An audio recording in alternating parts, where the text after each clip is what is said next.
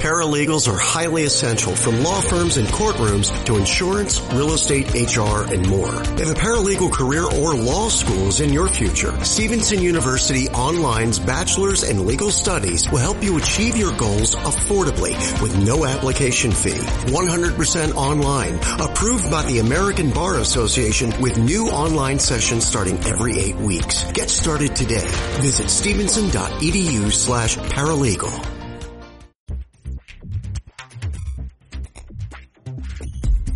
Yeah, it's called Conversations with Jeff, not Screaming Matches. Yeah, you and I do not agree on Calvinism. But look how nice we are to each other. I think it's going to really shock a lot of people, thrill a lot of people. A lot of people are going to have to do some soul searching. It's like, you know what? What are you doing? You're spending all your time trying to destroy another Christian because you don't understand what's going on, when you should be out there winning people for Jesus. Right. Thank you for the job you're doing. Thanks for being willing to address these kind of issues. They're vital to the church. I feel sorry for what's coming your way, but God bless you, man. It's a good, healthy conversation, and let's keep growing together in the Lord. People won't change unless they hear the truth, though. And so we need to know the truth, speak the truth, and then the last one I would say is that we need to stay in the truth, no matter what the consequences are.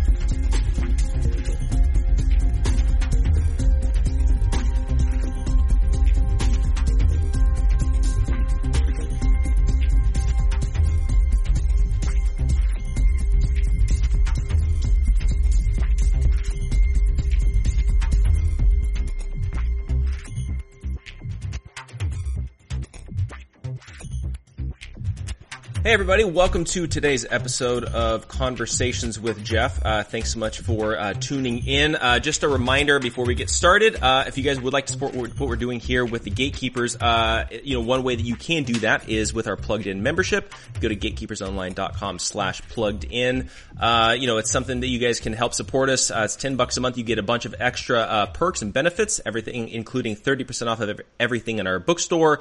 You get access to our Destroy Social Justice conference. I'm also going to be starting a podcast that will be streaming live for members only, as well as we're going to start throwing in some extra perks and benefits and everything for you as well. So definitely something to check out, gatekeepersonline.com/plugged-in. And one other thing really quick, if you guys pre-order our book, Church and State, How the Left Used the Church to Conquer America, gatekeepersonline.com/store, use code Jeff at checkout for 10% off. That's going to be available within the next couple of weeks. So definitely check that out.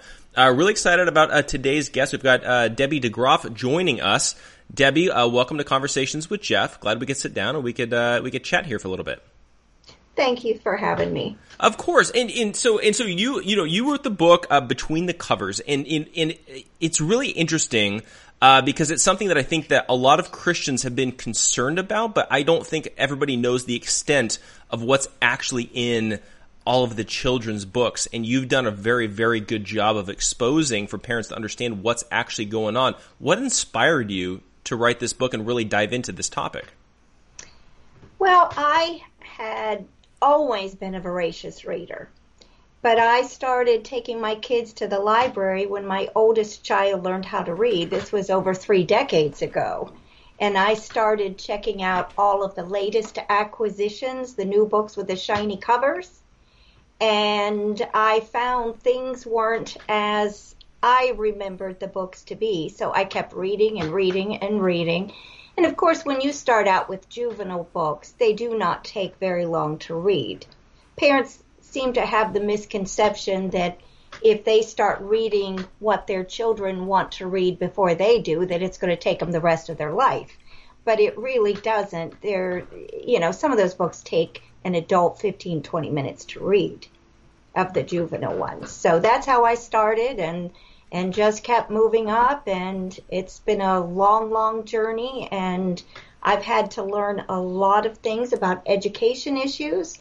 I learned a lot from Dr. Judith Reisman about Kinsey because that was applicable to the research that I was doing. So, it's been hard, but it's been good. I never wanted to write a book. I only wanted to just teach parents so that they would know that they needed to look between the covers and find out what exactly their kids were reading.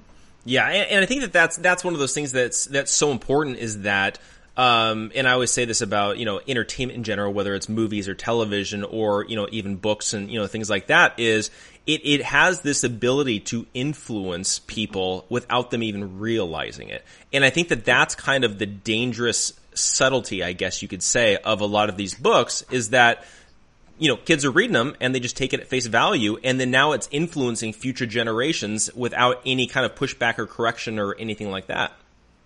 Stevenson University Online is a leader in forensic education for law enforcement, legal, and cyber investigations. If you are preparing for career advancement or career change, investigate our online master's programs in forensic science, CSI, forensic accounting, forensic investigations, and cybersecurity and digital forensics. New online sessions start every 8 weeks. No application fee or GRE required. Visit stevenson.edu/online. No matter if the economy is up or down, healthcare careers continue to grow, especially in management. Stevenson University Online's Masters in Healthcare Management can put your career on a new track, especially for career changers with previous business, HR, or technology backgrounds. Discover new opportunities with our healthcare management masters. No GREs, no application fees, and 100% online. Visit online.stevenson.edu/healthcare management.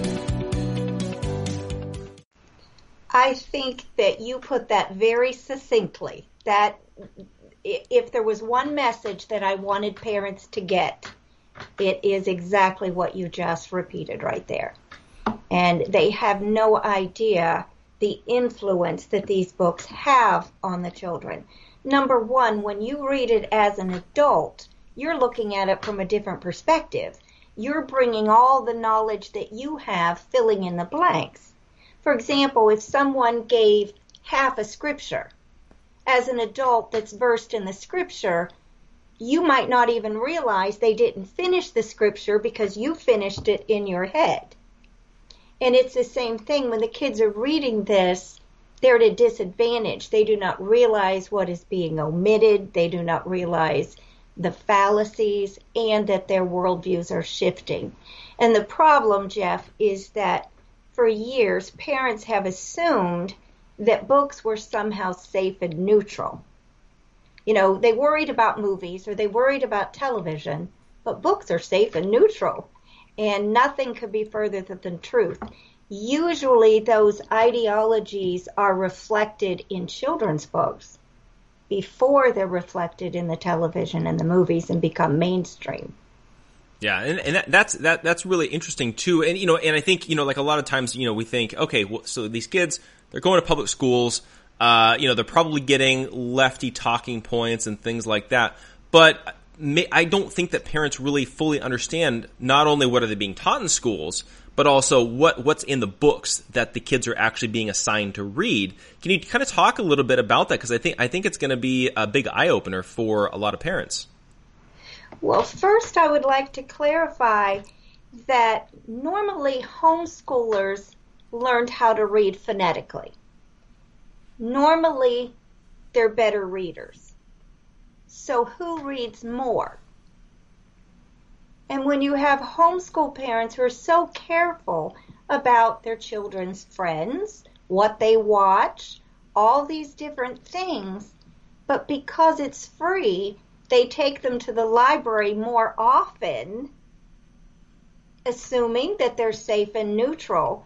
And so often it is homeschoolers that are affected also. So I do not want to leave it that it is just, public school children.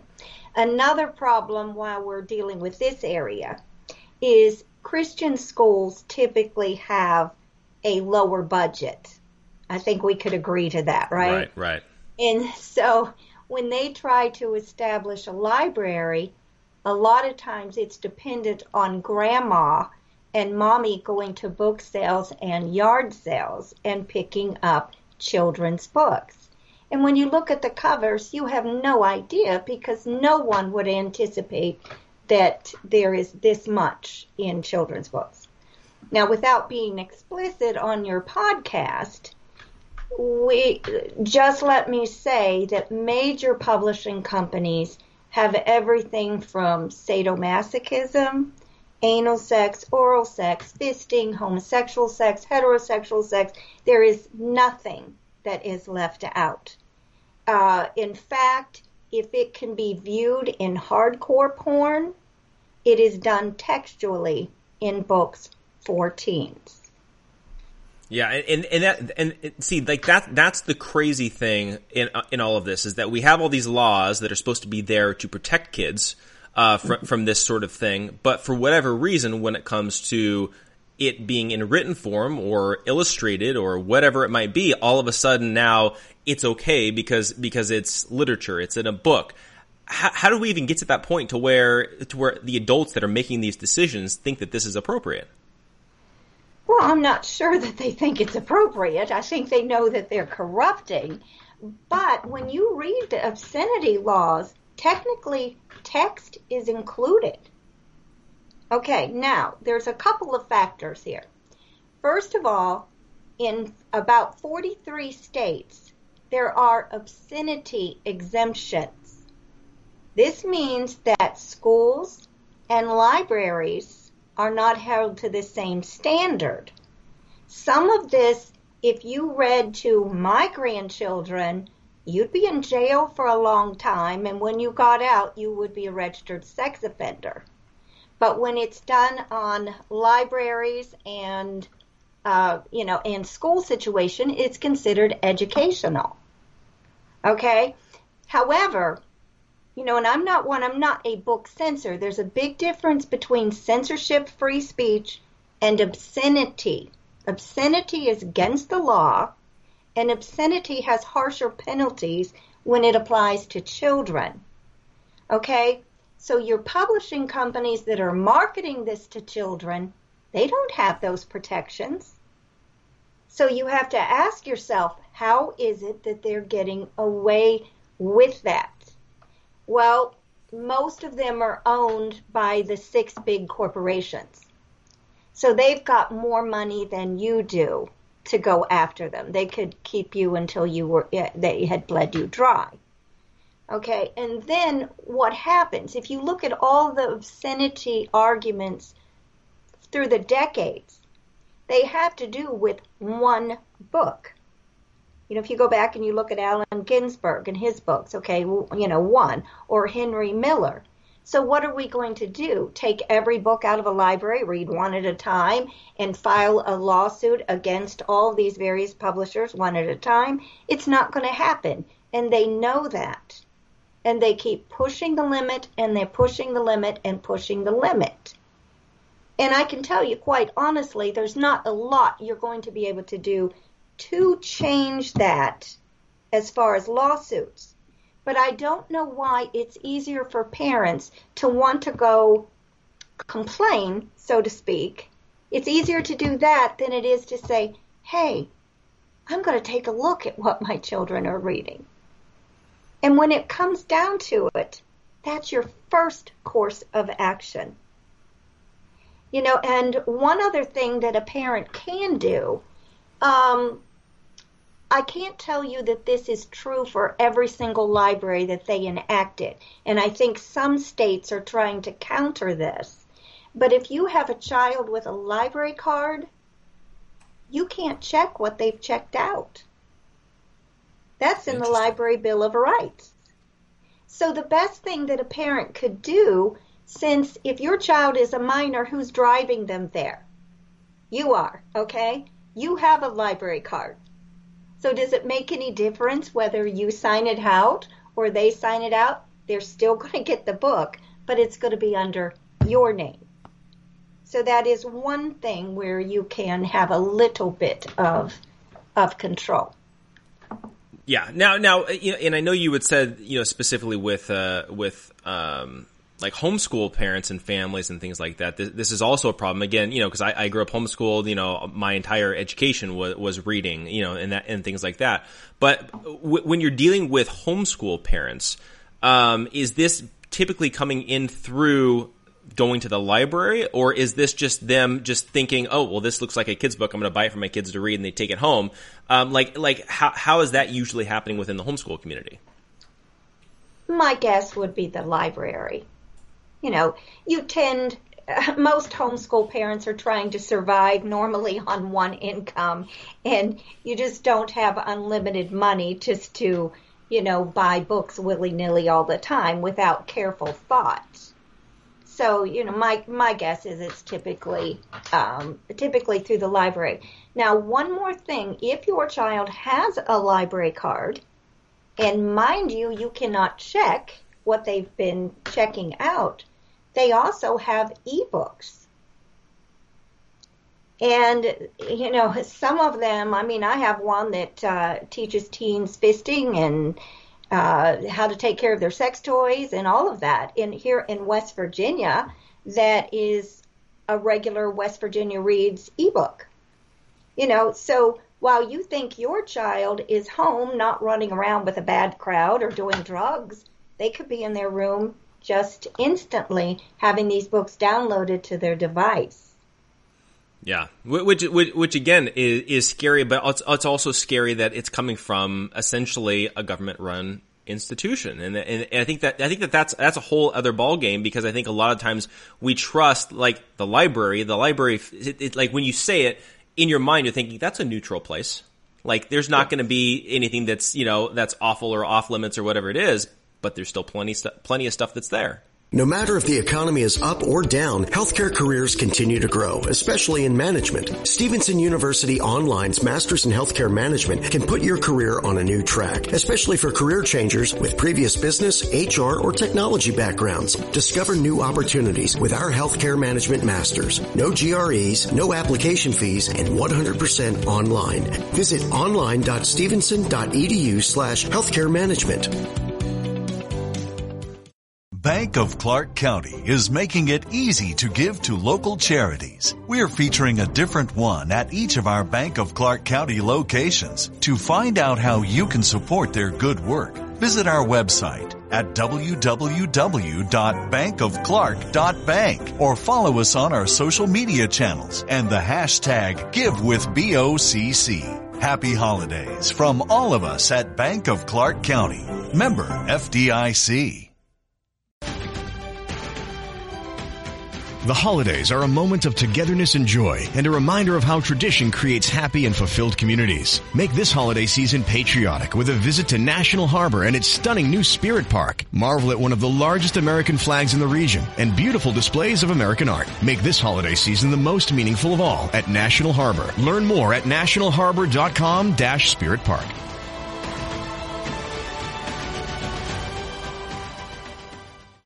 Yes, there is. Yeah. You know, no doubt. And something different if people are, you know, I'm a grandmother, so for people my age that remembers their pleasant visits to a library when they were children, you know, one thing you knew, quiet. It was quiet. You didn't talk. You were so excited to be there and to be able to choose a book. Well, now they've got lock-ins and pajama parties and reading to a dog, like that's going to enhance your reading skills. Okay? You know, I mean, the drag queen story hour. I mean, everything goes on in a library except for reading anymore. You know, a large percentage of the people go there just to use the computers. And a lot of that is just playing games or answering their emails. You have a lot of pedophiles who've been discovered, you know, in libraries that are sitting on those computers. And some have no filters where they're actually watching porn. So, you know, that's a separate issue, what goes on with inside the library. But my focus is what is between the covers.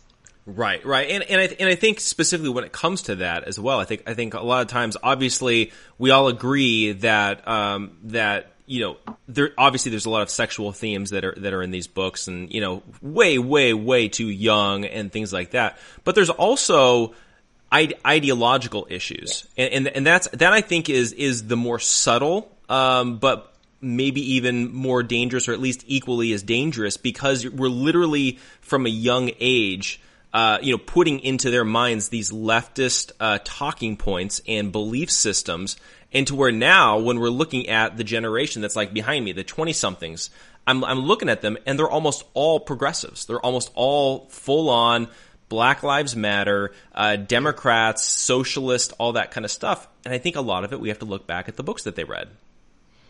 You're absolutely right. And it isn't just the sexuality and the profanity. And I will add here that I have one book that has over 1,300 F words that was published by the children's division of Simon & Schuster. But even more dangerous is the ideologies that you're putting into these children's heads. Now, a lot of these books that the progressive parents are buying for their children or are being read in preschools to the children start at birth. They start at birth. I mean, it's incredible to me when you look at the age range. Most of those are really geared from around 3 to 7. And you have climate change, you have sustainability, you have every variation of LGBT, anything that you can think of, Marxist ideology, lots of that. The Greta Thunberg, you have all of hers, we've got to panic, the house is burning down. And the thing that's different with these books for the very, very young is they are generally picture books. Okay, when you buy a picture book, the pages are normally a lot thicker, which means it's a lot more expensive than the book that you just put out, right? And you've got a really nice hardcover, and you've got professional illustrators. So as a parent, if you are buying those books for your children, you're paying a pretty good dollar for those books. Now, how many times do you read a picture book to a child? Over and over and over till you never want to see that book again. Okay? And so how many times are they getting that idea planted in their head? One of the articles on my website, which is what'sinsidechildrensbooks.com, is about Clara Lemlich, and it's about the shirtwaist factory strike of 1909. Okay, but if they look at that on my site, they can watch it on YouTube. Somebody reads the whole book. They don't have to take my word for it. They read the whole book and look at the pictures and then read what I wrote about the Clara book. One of the first questions you should ask is, why was it so important? I'm sorry, I don't know what happened there. How did that happen? There we go. Sorry. No, you're good. Okay. Number one, why would you choose a book on Clara Lemlich? She was a communist. Okay? In 1909, she wasn't card-carrying. She was already a revolutionary, but she wasn't card-carrying. But her son is actually mentioned in the Venona papers. He was one responsible for spying with the Soviets. So why would it be so important that that's a book? Hey, that's the one I want my kids to read about the shirtwaist factory strike. You see, it doesn't make sense. You've got to start asking questions. And then when you start going through the book, you see the propaganda. And you have to, as a parent, ask yourself, what is the takeaway that my child is going to have? It's not the same takeaway you have because you know about these issues. But that child gets an affinity with the character, and they're easily shifted, just like you said at the very beginning. So this is the part that is more dangerous than the blatant sexuality. Yeah, and I think, too, like, a lot of times what we see, I feel like, from the left is a lot of times not talking about the specifics or the details, especially when it comes to history. A lot of times, like when I hear people that are my age or younger, oftentimes what I'm hearing is these overgeneralized, like, America was founded on racism. It was, we abused the Native Americans. But then when you get into specifics, there were instances, yes. There were also instances where it wasn't systemic and things like that, but that takes nuance. It takes understanding history and what happened and people. But I think oftentimes when you look at these kids' books, it's just the big overall general theme, and then it's pushing a particular narrative. And then now everybody's all grown up and they're just parroting all the talking points that they've heard growing up. Yes. Yes, you're right. That's part of the problem. People forget. They think that children, they'll grow out of it. No, you don't grow out of it. You get a bad habit, and a bad habit is hard to break. But this is all these children know, and these children have grown up. And so one of the things that's very interesting for parents to do, if there's a particular ideology, let's just say, in the last decade, the transgender issue has really been pushed heavily, right? Well, you can go back and you can see that the transgender book started in 2004 for kids. You see? So whatever it is, you can go back and you think in 2004, that was 16 years ago. So if the kid was 10 reading that might be your community leader today. So whether it's Marxist ideology, whatever it is, these kids have grown up. You can look at the Islam issue, and oh my goodness. I mean, if anything, you would hate Israel with a passion after you read these children's books. Yeah, and I think specifically with the Islam issue, I know that several years ago there was a lot of talk about out here in California of teaching it in schools and reinforcing it, and like they were even having kids say the prayers as if they would ever do that with Christians, but they would do that with Islamic things and teaching tolerance and all that kind of stuff. But what are some of the things that kids are reading in the books that maybe parents aren't as aware about? You mean other than Islam? Well, or maybe even like pertaining to Islam. What are some of the main talking points and things that they're trying to teach the kids about this to try to push a particular narrative? Well, they try to instill that Israel is just a great occupier that is just going in willy-nilly because it's something to do today, and they're just annihilating people and homes, and it's so insidious. I can't explain it exactly, but I do have 3-part article on my website where I took a lot of the books and broke them down so that they could understand what the child is left with. Now, those also start at preschool. Now, in the picture books, they start out by just having, the hijab, a lot of books like that, or talking about Ramadan. And when you get done as a little child, you wish your mommy had those because they're so stylish and they're so pretty, and you want to wear one. That's the biggest thing. And they always have the nicest mommies. Okay?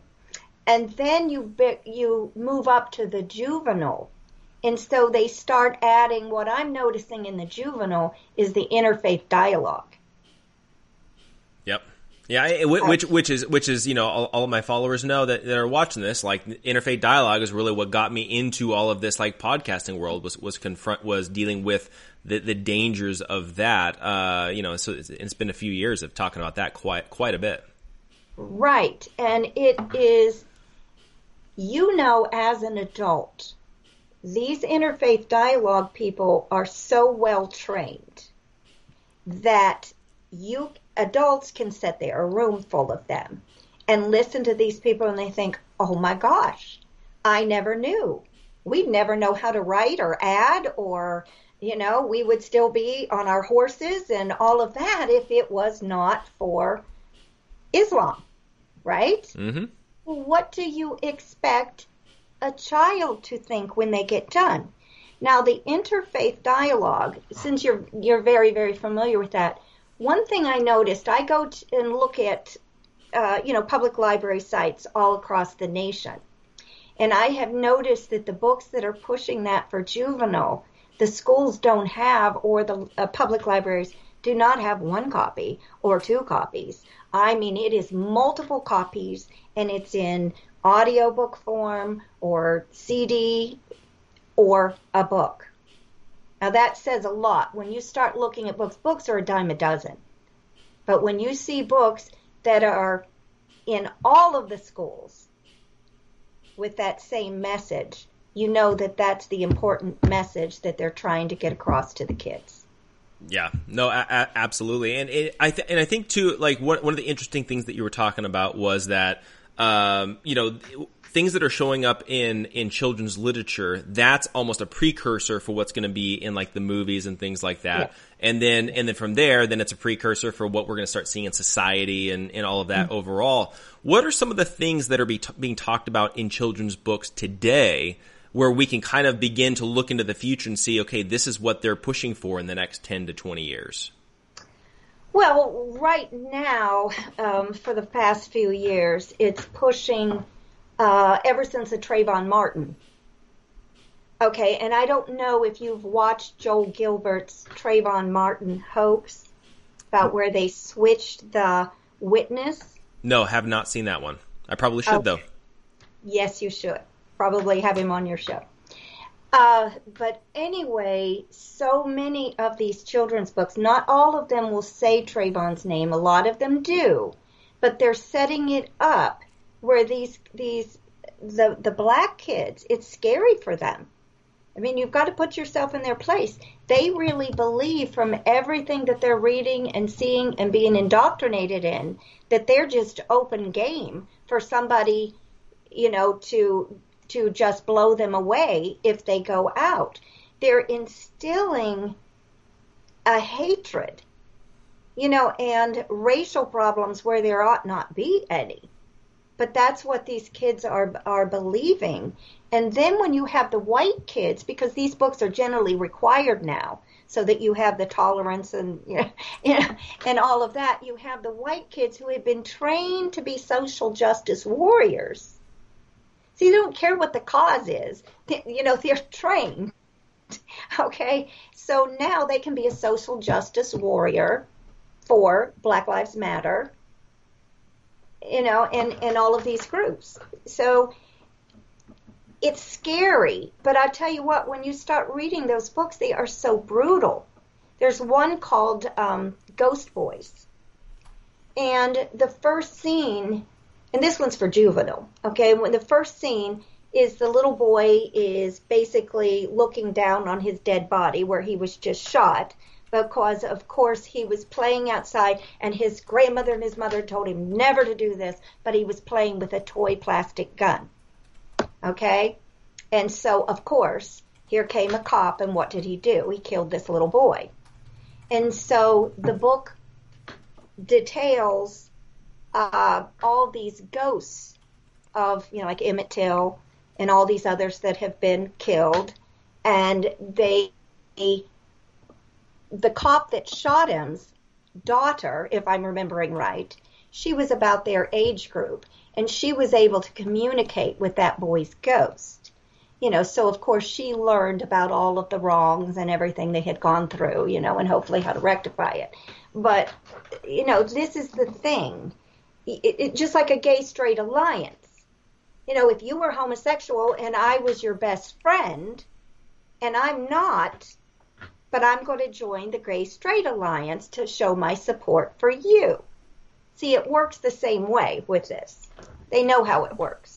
Bank of Clark County is making it easy to give to local charities. We're featuring a different one at each of our Bank of Clark County locations. To find out how you can support their good work, visit our website at www.bankofclark.bank or follow us on our social media channels and the hashtag GiveWithBOCC. Happy holidays from all of us at Bank of Clark County. Member FDIC. The holidays are a moment of togetherness and joy and a reminder of how tradition creates happy and fulfilled communities. Make this holiday season patriotic with a visit to National Harbor and its stunning new Spirit Park. Marvel at one of the largest American flags in the region and beautiful displays of American art. Make this holiday season the most meaningful of all at National Harbor. Learn more at nationalharbor.com/Spirit Park.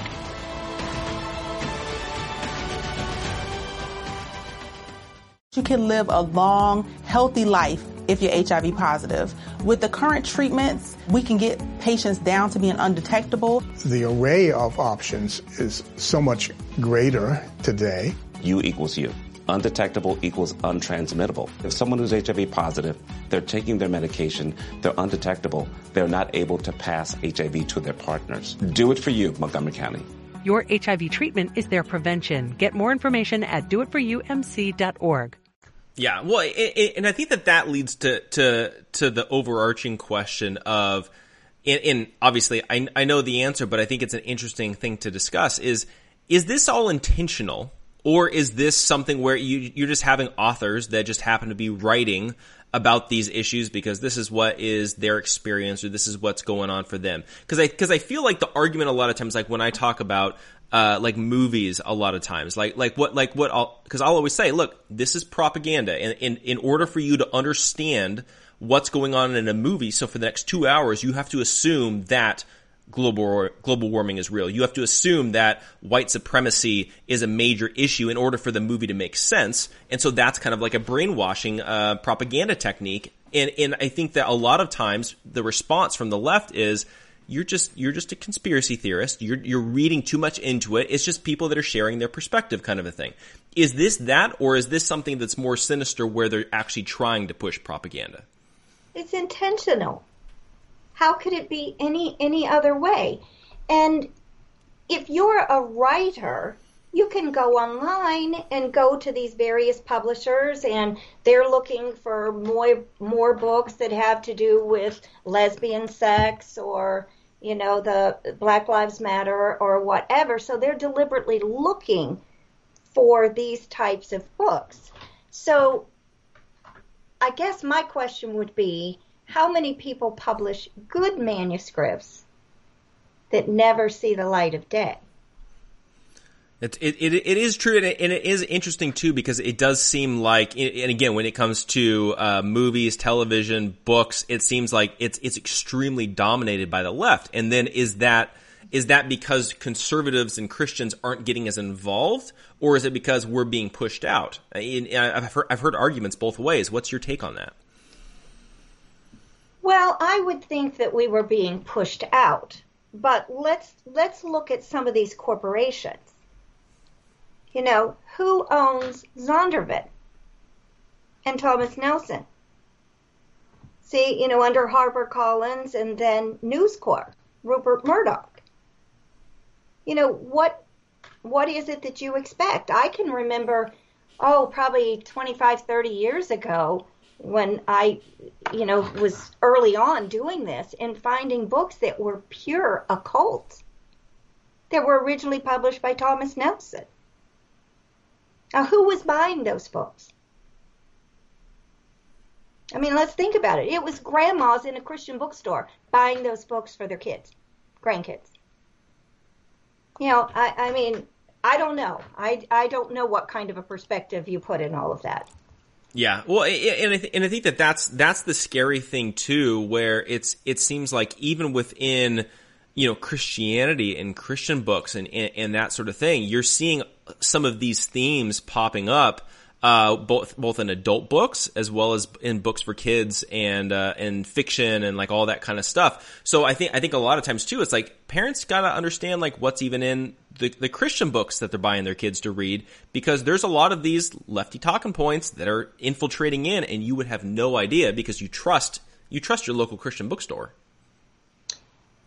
Yeah, and you're going to see visualization. You're going to see, I mean, there's not much that you're not going to find in a so-called Christian book. You're going to find spirit guides. You're going to find, I mean, they're not negated. It's not like they have something that is against the scripture that God has given us, and then they talk about how it's remedied and how this was wrong. That doesn't happen. And a lot of Christian books are basically character books. You know, you can be very, very, very kind and still reject Christ. Yeah. Well, yeah, and I think that's something that I think, again, like parents And adults need to be aware, both for ourselves, because I think a lot of times it's really easy to pick up a Christian book and you're like, well, I trust this, so I'm going to read it, and then understand the influence that it can have on adults, and then imagine how much more influence it's going to have on our Christian kids. And we got to wonder too, how much of this is influencing the steady stream, it seems like, of kids that graduate high school, they go to college, and then they turn into a socialist or Marxist or full-on lefty after being homeschooled their entire life, after being actively involved in church, and then all of a sudden they're walking away from their faith. Is it because all of these things have been planted, and then it's triggered when they go to college, and then they're hearing their professors saying everything that they've remember reading growing up? Yeah, and it does happen, unfortunately, because whereas the homeschool child might not be out running and doing things that they're not supposed to do, but they might be avid readers. Now, if we could bring up a couple more points here when you talked about whether it's intentional or not. Okay, now the big push from publishers is to have authentic voices. Okay? So if you wanted to write a story, say, about homosexuality, then if you were a homosexual, then it has more weight than if I wrote the book and wasn't one. Okay? That's called authentic voices. So what's really interesting, that has nothing to do with whether you are an excellent writer. And in my book, I bring up Charles Dickens, the old Curiosity Shop, if you remember Little Nell. And there were people lined up at the wharf in New York City waiting to see whether Nell lived or died. Now, I guarantee you Charles Dickens was not a 14-year-old girl. He wasn't an authentic voice, but he was such an excellent writer, and in his descriptions, that you had people knowing this is a fictional character, but still lined up waiting to see whether little Nell lived or died. Okay, so that is an important thing. So anybody who has an authentic voice for whatever the issues are that we're talking about trumps every other voice. Yeah, and that is really interesting, and again, just even as the consumer on the other side, like you begin to see that a lot.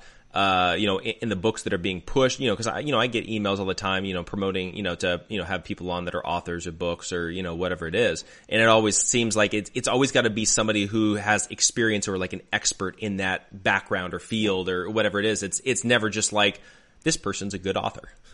You know what I mean? It is interesting now that you mention that. Yeah. And I don't know. That's one that really, really bothers me. You look at the book George, which is for 10-year-old. I mean, it's for juvenile. And that is about the little boy, George, who knows he's always been a girl. He's always been Melissa. Okay. Well, David Levithan, who is an author of young adult books, is also an editor at Scholastic. Well, this was Alex Gino, a transgender, that wrote this book. So David Levithan actually edited that book, which was a big thing. He had never written a book before, and they published 50,000 copies. Now, if you submit something, you're going to go to say, wow, we're just going to run off 50,000 copies, and wait to do a reprint. No, it doesn't happen. But they gave away 10,000 books free to schools and libraries, and paraded him around to all the book fairs. So do you think that they would have done that with a conservative? Yeah. Let's face it, it wouldn't have happened. So that's how it's done. Yeah. Now, do you feel like there is enough conservative alternatives for parents to be able to be feeding their kids a healthy, constant stream of books and resources? Do you feel like there's enough out there, it's not getting found? Or is it that we need more conservative Christian voices that are contributing and writing and things like that? Well, that's it's a really, really, really good question. I think that there's a lot of books that are older. Okay? Everybody and their mother puts out a book list of whatever is supposed to be good lists or bad lists. I do not do that. I deal with that in chapter 4 of my book, explaining why. Okay? If I give you a list of bad books, and I say, oh, please don't let your children read this, then any book that's not on that list you think is open game. Oh, that must be a good book because it's not on a bad book list. And what makes it bad? You and I are different. I'm not talking about doctrine, or things like that. There's so many little things. If you are a Democrat and hate Republicans with a passion, there's a lot of books out there today that you absolutely love because a Republican is worse than a Nazi pedophile. Okay? All right, so there's different things on there that people are going to disagree with. I never make those lists. A lot of the lists that I've seen that have, these are the good books that kids could read, are not ones that I ever would have chosen as a mother. This isn't a control factor. This is a matter of, if you are my son and I am homeschooling you, there's a limited number of books that you can read in the time period that I'm homeschooling you. You can't read it all. There's thousands of kids' books that come out every month. Nobody can keep abreast of all of that. But what you've got to do is start reading when your children are young. Like I said, it doesn't take long when you're starting, and then you just kind of make a list. Oh, I like this one. If your kids are toddlers, go to the library one day. Put 30 books in your pile and sit down on one of their couches if a library is still open. And you could read all 30 of those books, and probably 27 of them you're not going to care for that much, but the 3 you do, make a note. And now if you have 10 children, you have a start. And these things are important. Make your own list. Don't be dependent on somebody else. Yeah, and I think that's to me, I think one of the most important takeaways is, and again this goes back to a conservative principle, but personal responsibility of because I think one of the aspects too, and one of the problems with like a lot of the lists, and you kind of mentioned it a little bit, but everybody kind of has different standards when it comes to what they want their kids to be exposed to or not. And some may be a little bit, less conservative. Some may be more, and that's okay because, it all depends on how you're parenting, how you're teaching, and all that kind of stuff. But I think that the biggest key is going to be the fact that what's going into your children's mind, whether it's television, movies, books, and things like that. And it is interesting that it seems like it's the books that parents worry about the least, yet at the same time, it may be the most dangerous. I think you're right. Now, there are a lot of books that I read that they might have one little thing in there that I didn't care for, an ideology that could have planted a seed. But the book overall was an excellent book. It was somebody with, like you said, a different standard, a different point of view. And I would just say to my kids, hey, when you get to page so-and-so, let's talk about it. It wasn't a matter that you don't want them exposed to that idea. You want to be able to explain to them your perspective of that. So you don't throw out everything, for heaven's sakes, although a lot of it should be. Yeah. Well, and I think that comes back to, how much we shelter versus how much we teach. And I think that there is a kind of a fine line of figuring out what is it that we completely, make sure we keep it out of our house, and what is it that we need to have a conversation about. And again, it's going to shift from person to person, and family to family, and, where you live in the country. And there's so many different variables with that. And that's where I do appreciate that you're not just taking like a one hardline stance of here's the list of yeses and nos, and that's it. Well, I think that's where some people get upset at me. They want me to be this big book censor, and every time there's an awful book, I'm supposed to go, somehow take care of it. You can't do that. What are you going to do? Seriously, pull every book out of a library, and then you form a committee of 12? and every week we read a separate one and then we come to consensus about what we think about this one or that one. It's not plausible.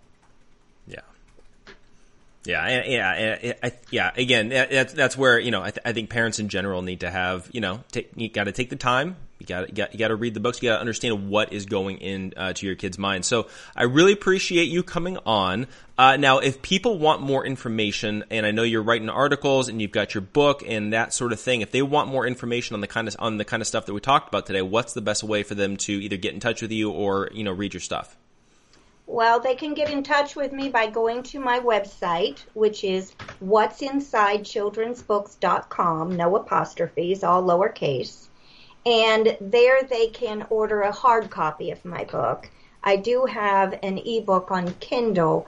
My book is oversized. It's 8.5 by 11, so it's easier. It's more like a reference book and a textbook, so I recommend the hard copy. I made the Kindle version available because there were people internationally, and in Canada it was $17.25 just to ship a book. Yeah. Okay, so that's why I did that. But I have the contact information on there. I put up the articles periodically. They can learn everything from reading instructional methods to the different things that they need to look for and be concerned with in kids' books. Whole gamut of things, on the website. Yeah, definitely. So yeah, highly encourage everybody to do that. Again, just be aware, know what's going on, know what's in the books. It's vitally, vitally important, especially because we're seeing the results of all this influence. It's playing out in the streets today. I think if we would have known what's actually being taught and we could correct some of the stuff 20 years ago, a lot of this stuff maybe we could have thwarted a little bit. But yeah, Debbie, I really appreciate you coming on. I had a blast talking to you. Again, this is one of those things. I think it's something that a lot of people don't talk about enough, especially when it comes to the literature. So I'm really appreciative of you coming on. Thank you so much for having me. Of course. And then everybody else as well, make sure you guys subscribe over on Apple Podcasts. Again, just look up Conversations with Jeff, and that way you guys will be notified every time there's something new that comes out.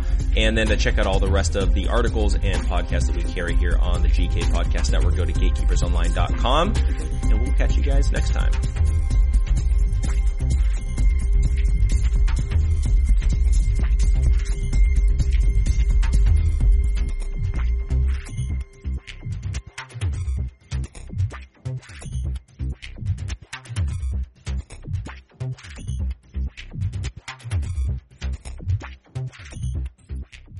Bank of Clark County is making it easy to give to local charities. We're featuring a different one at each of our Bank of Clark County locations. To find out how you can support their good work, visit our website at www.bankofclark.bank or follow us on our social media channels and the hashtag GiveWithBOCC. Happy holidays from all of us at Bank of Clark County. Member FDIC.